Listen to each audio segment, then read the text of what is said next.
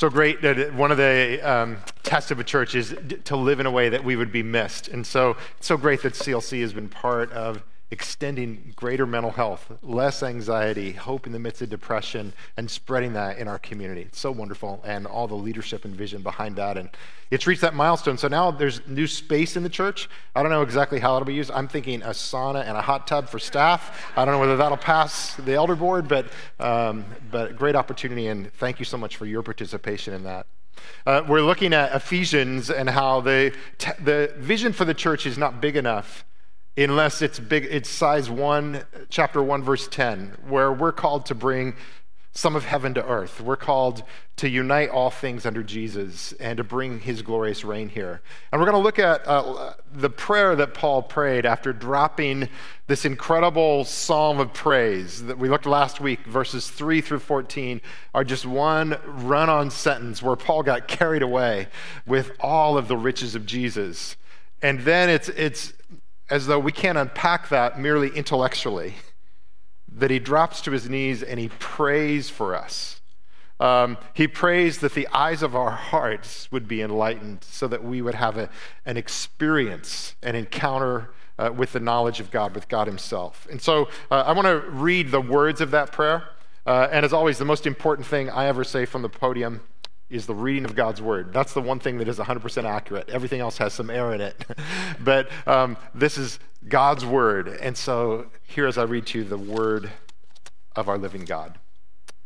Ephesians 1, verse 15. For this reason, ever since I heard about your faith in the Lord Jesus and your love for all God's people, I have not stopped giving thanks for you, remembering you in my prayers.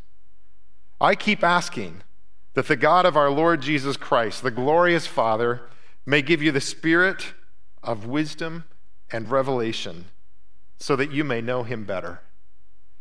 I pray that the eyes of your heart may be enlightened, in order that you may know the hope to which he has called you, the riches of his glorious inheritance in his holy people, and his incomparably great power for us who believe. That power is the same as the mighty strength he exerted when he raised Christ from the dead and seated him at his right hand in the heavenly realms, far above all rule and authority, power and dominion, and every name that is invoked, not only in the present age, but also in the one to come. And God placed all things under his feet and appointed him to be head over everything for the church, which is his body, the fullness of him who fills everything in every way.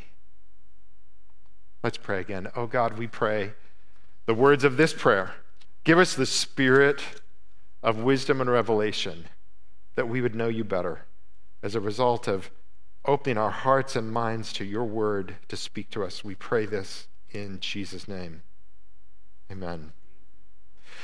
We see that the task for you and I to be who we're meant to be involves both teaching and praying. We've got to fill our minds with the information from God, but it's not ended there. And we see that what Paul did as an apostle, though his proclamation was so important, and he'd go into a synagogue and he'd get tossed out, and then he set up camp in the hall of Tyrannus, and for 2 years did nothing but preach every single day.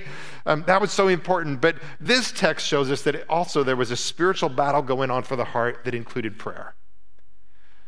We sometimes forget that any apostle's ministry is misunderstood unless you understand that it was a ministry not only of the word, but was prayer. In fact, the reason that deacons were appointed in the book of Acts, chapter 6, was so that the apostles would not neglect the ministry of prayer and the word.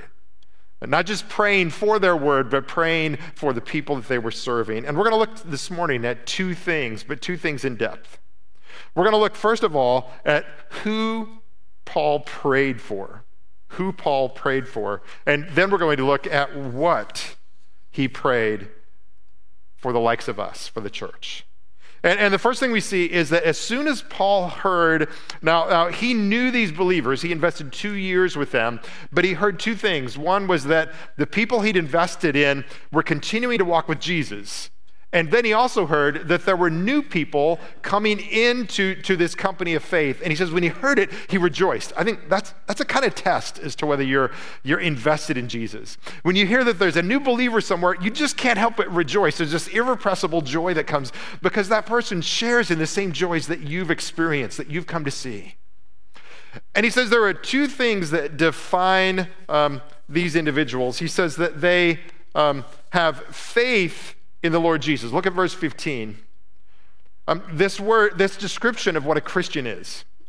This is a good test for whether you're a Christian or not.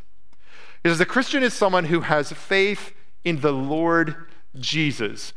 A Christian is a person in whose outlook Jesus Christ is the absolute center. I like what preacher Martin Lloyd-Jones put it this way. He says, they see Jesus in everything. They start with Jesus, they end with Jesus, and they continue with Jesus. If you want to know who God is, that's the best way to know who God is. Jesus says that he came to show us the Father. And so Paul is praying to the glorious Father of Jesus, but he is describing a believer with this doctrinal test. This is the doctrinal test as to whether you're a believer, that you have faith in the Lord Jesus. That word Lord means that he is the one who originated everything. This is the word that God gave Moses when Moses was at the burning bush and said, who do I tell Pharaoh sent me? And God said, I am that I am, that he is the one who gives breath and life to all things. And he says that Jesus is that Lord.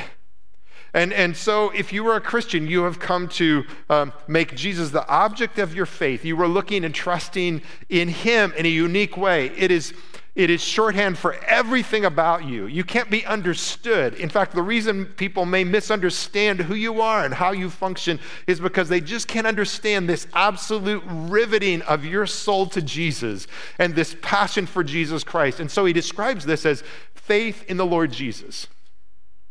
I love it that it's that simple. The reason you're a Christian is that you have come to believe that Jesus is the living Lord, and you care about everything that he teaches and everything that he is, but this is the supreme affection of your life, and there is nothing that even a rival or a competitor to this claim on your heart. Jesus is supreme. There's no room for anything else. And then he has a character test for the church. And he says that when this drops in your heart, when a penny drops and you see Jesus really is the center of reality, he is the God who made me and redeemed you, you have in verse 15 again, he says, your love for all God's people. The same magnet that draws your heart toward God in faith, if you have faith in God through the Lord Jesus Christ, you will also evidence love flowing out from you toward everyone else who shares that profession of faith. It operates simultaneously. Faith in the Lord Jesus restores your relationship with God, but it explodes in a love that is irrepressible toward everyone who shares that title. I love what Charles Spurgeon says about this. He says, the love which early Christians felt toward the Lord was not a quiet emotion, which hid within themselves in the secret chamber of their souls, and which they only spoke of when they met on the first day of the week or sang hymns together. But this love was such a passion within them, such a vehement and all-consuming energy, that it was visible in their actions, in their common talk, and it was a flame which fed upon the core and the heart of their being, and therefore, from its own force, it burned its way out from the center of who they were into their actions, and it shone there. That has to, in some degree, be a description of you. Or you have to ask, did I get the real thing? Did I get the real thing when I came to Jesus? And I love this description, love for all of the saints. We have lived through a season of fracturing and polarization in our culture like no other time in recent memory. There is a book coming out that I got an advanced copy of that's called Truth Over Tribe. It's by Patrick Miller, and it's by Keith Simon. And they describe the era that we are living in right now as the Great Depression of social capital. They say I found this encouraging because I wanted somebody to at least recognize what it felt like. But they say, if you're alive right now, I trust you are, you are living through the Great Depression of social capital, and it is miserable. Anybody feel that? What's happened is we've lost the local interaction capital, both because of pandemic withering, but also because of forces of social media that have led greater and greater extreme views and polarization and fracturing and splintering. And it's left people vulnerable because there's not the usual social capital. I'm going to just give you a few quotes of this book. I'm going to be introducing some of this at Cal on Wednesday night as we look at how to build bridges in the midst of controversial issues. But they write this, they say, Jesus didn't come to earth to recruit culture warriors. He came to recruit disciples who imitated his sacrificial love. He points out that one of the greatest gifts that you and I can have, he puts it this way, he says, there are few things more valuable than the opinion of someone who disagrees with you.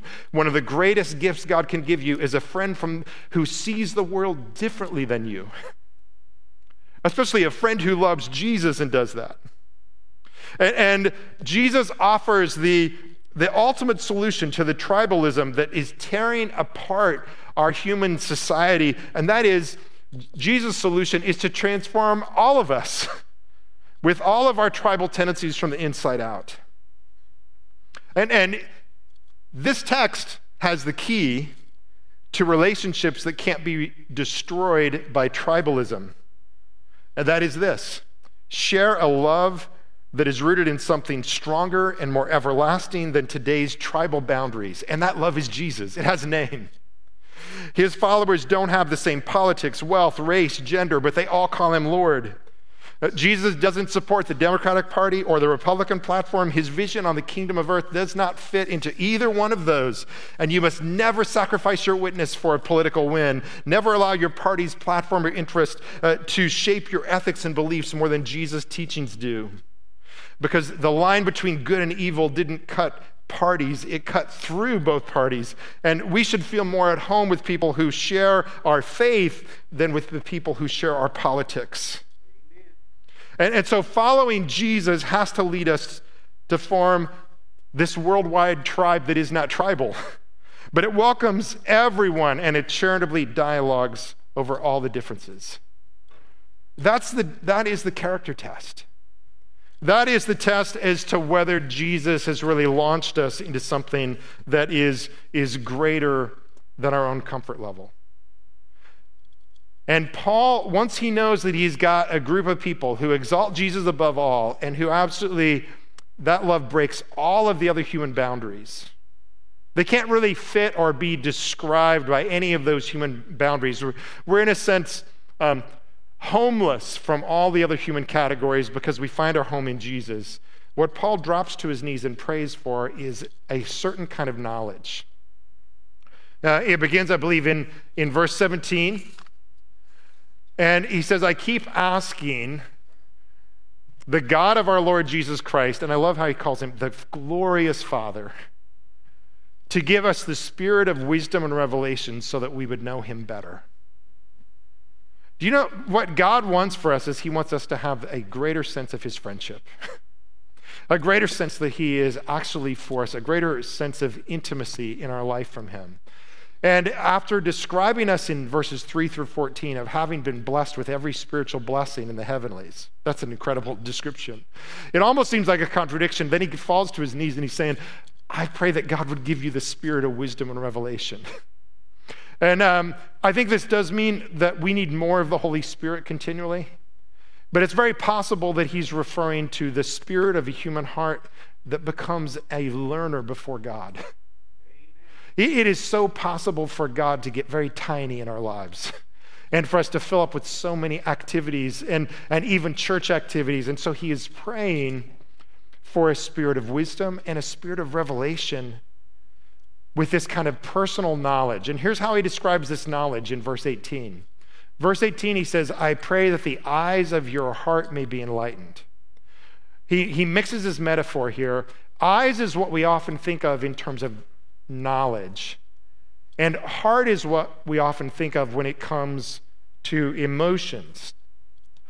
Too many Christians have hearts that are just feeling, but they have no eyes, they have no discernment, they have no boundaries that Scripture has brought. And then too many Christians have eyes, they have knowledge, but it's cold knowledge. The knowledge that God has for us, he wants both to be growing in us. He wants us to grow in our understanding of God's word, but also in the felt sense of that word upon our life. And so he's praying for this experiential knowledge to come through us. It's the difference between knowing about something and being caught up and immersed in it. Sometimes this can happen to us when we're out in nature. I mean, my most astounding experience that, when you experience this, you just want to repeat it and it doesn't come, is when we went to the incredible Victoria Falls in Zimbabwe that borders Zambia and Zimbabwe. It's a mile-long stretch of falls, and these falls are cascading down. And there's this one place where I love Zimbabwe because the lawyers and the lawsuits haven't gotten there, so there's no fences to protect us.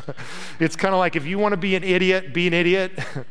And you can walk right to the edge of the falls and you would see kids running around, just like, I hope the parents know, but you could go to this one boundary, I think it was around section 14, and there is a rock there, and the mist is coming down, and the sun is shining on that mist, creating this rainbow, and there's the sounds of the falls.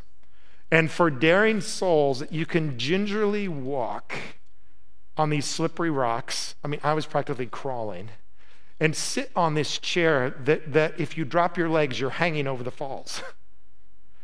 And so I crawled to that position and it's like the rainbow, the thunder, the warmth of the humidity and the sunshine, and you're just it's this throne room experience. So when you say Victoria Falls to me, that's what I think of. I think of that incredible experience. I think of that moment and that there's an intimacy of knowledge.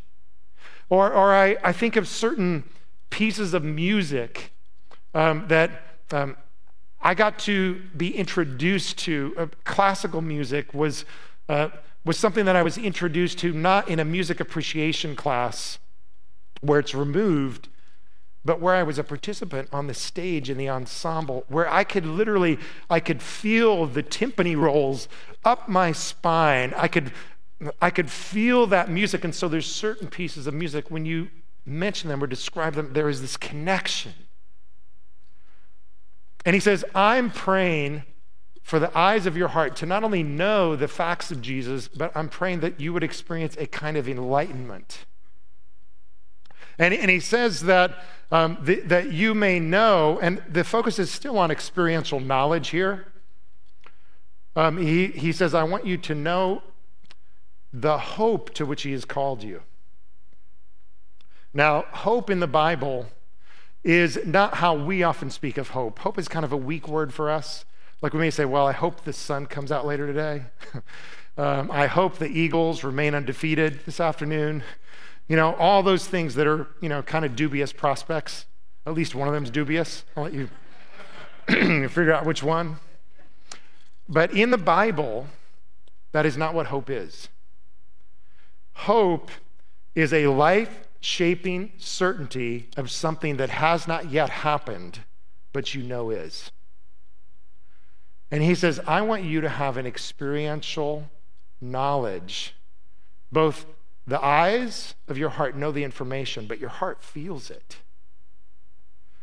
You know what it's like when you've planned a vacation and you've got your tickets and the place, and it's Friday in the workplace, or it's the Friday before the Saturday you leave.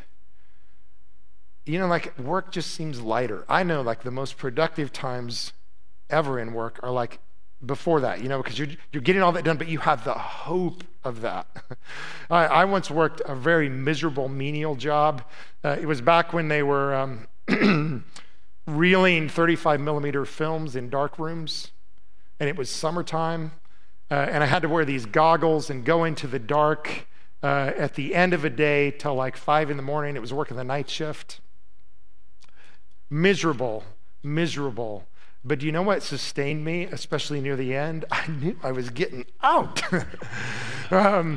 And so it would have been absolutely unfair of me to judge my emotional resilience compared to others who this was the job they were going to work in for the next 10 years. But I had a certain and sure hope. And this is what Paul prays. This is the hope. And he's going to describe it more, but he says, he has called you, and he's called you, and you actually are this. You are the riches of his glorious inheritance in the saints. Now, this is the church that he's talking about. I have to tell you, as an insider, I often see the church as God's biggest PR problem. And so I kind of wonder, Paul didn't have any better experiences with church. And I think, like, Paul, what were you smoking? The church is the riches of the glory of his inheritance. And you know what? I'll tell you what Paul was smoking. You know what he was smoking? He was smoking what he'd laid down in verses 3 through 14, because he knew how much God had poured into and invested in the church. He knew that God had poured the resources of the redemption in Jesus' blood in the likes of you and I.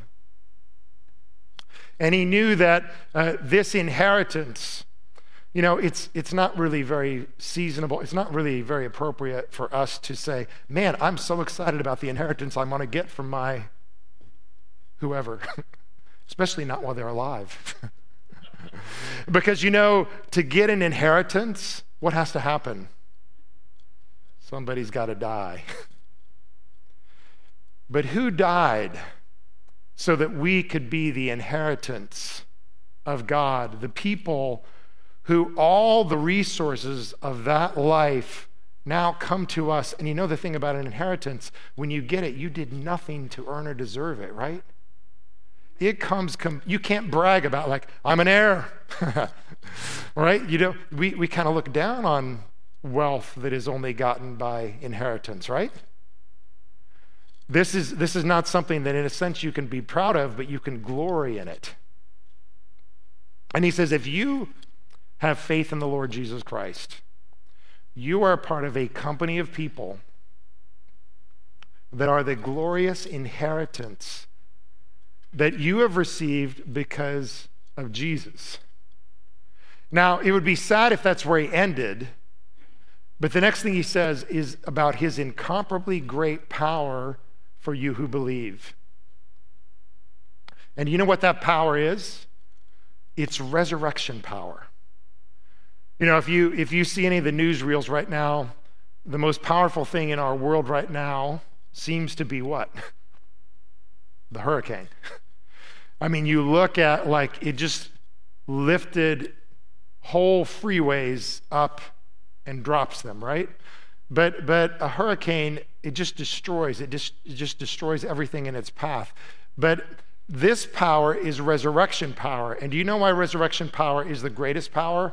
It's because resurrection power actually reverses the thing that is more powerful than a hurricane. And do you know the power in our world that is more powerful than a hurricane? That is the power of death. Death is the greatest power because death is at work. We see, as the hymn writer said, change and decay all around I see. We see all things in the world moving toward that. We see it in ourselves, if we're honest. You reach a certain point, and it seems like there's absolutely nothing that can arrest it, but there is one thing that can arrest it.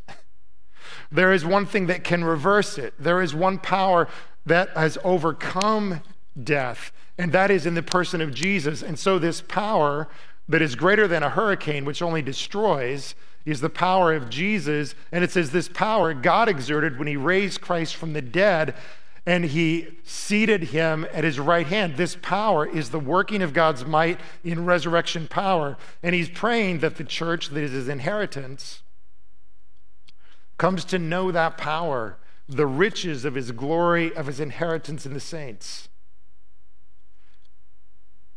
And so this is the certain hope, is that Jesus, when Jesus was resurrected, hope for the future was brought forward in one person as the first fruits.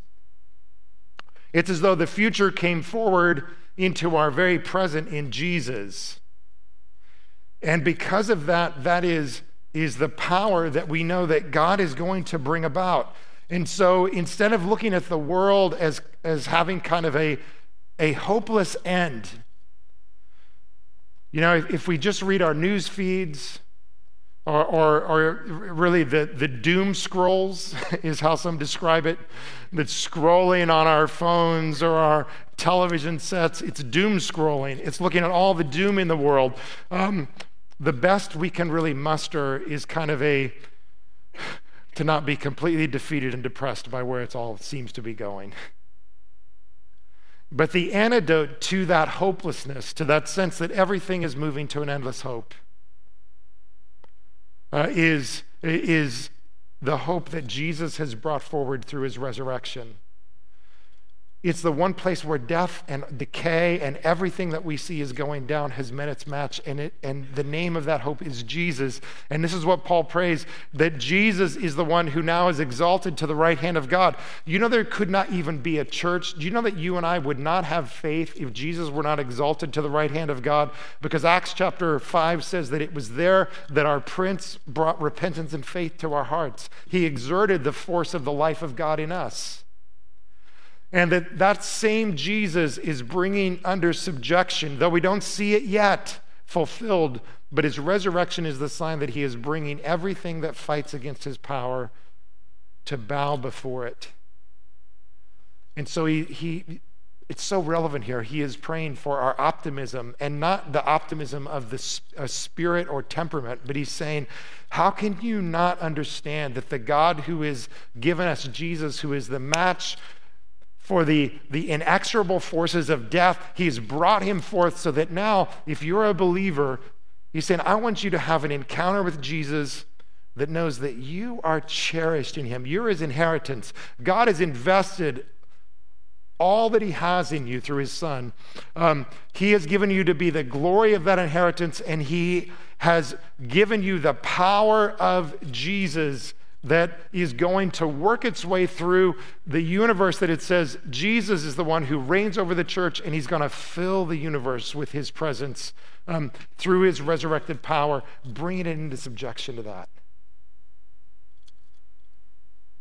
And so this is this prayer for Paul. It was the one thing he knew that we needed, is this intimate knowledge of hope, of being cherished, of having a deposit of power that cannot fail through Jesus. And as we come to the Lord's table this morning, we see the investment that God poured into us, the power. It showed up, it looked like weakness, but this is the most powerful thing in the world, is the broken body and the blood of Jesus received in believing hearts unleashes a power that is irrepressible, that is relentless, that is more than a match for the decay in the world around us, the disunity that fractures relationships, the sin which would taunt us and seek to reign over our lives. There is a power that brings order to that disorder. And again, its name is Jesus. And if you know him in the spirit of wisdom and revelation, you come and you partake him and say, Lord, I want more of your spirit. I want more of that revelation. I want to live in more hope. I want to live in more power. I want to live in greater awareness of how cherished I am through you. Let us pray. Father, we would pause before this great prayer. And we would ask, oh God, that you would endow us with the spirit of wisdom and revelation so that we would know you better. We pray that our hearts would be filled with right knowledge, with the light of your word. We pray that our knowledge would be filled with the heat and warmth of your presence. And as we take time to luxuriate in the reminder of what you have invested in us, nothing less than the broken body and poured out blood of Jesus, our resurrected host, may we receive a fresh impartation to live for you. to be your church in a hopeless, powerless, fragmented world. We pray you would draw near to us in Jesus' name. And Lord, as we come, we would just spend time as your word encourages us to confess where we need your repair in our lives.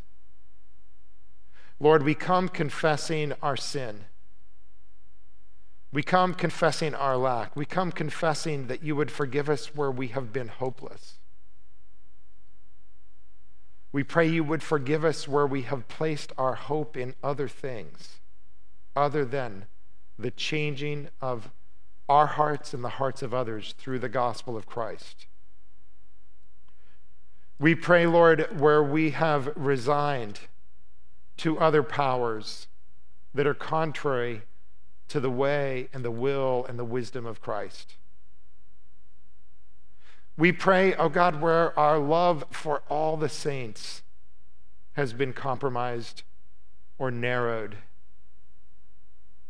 And we ask, Lord, that you would cleanse and forgive us and restore the breadth and the width of your embrace and your love.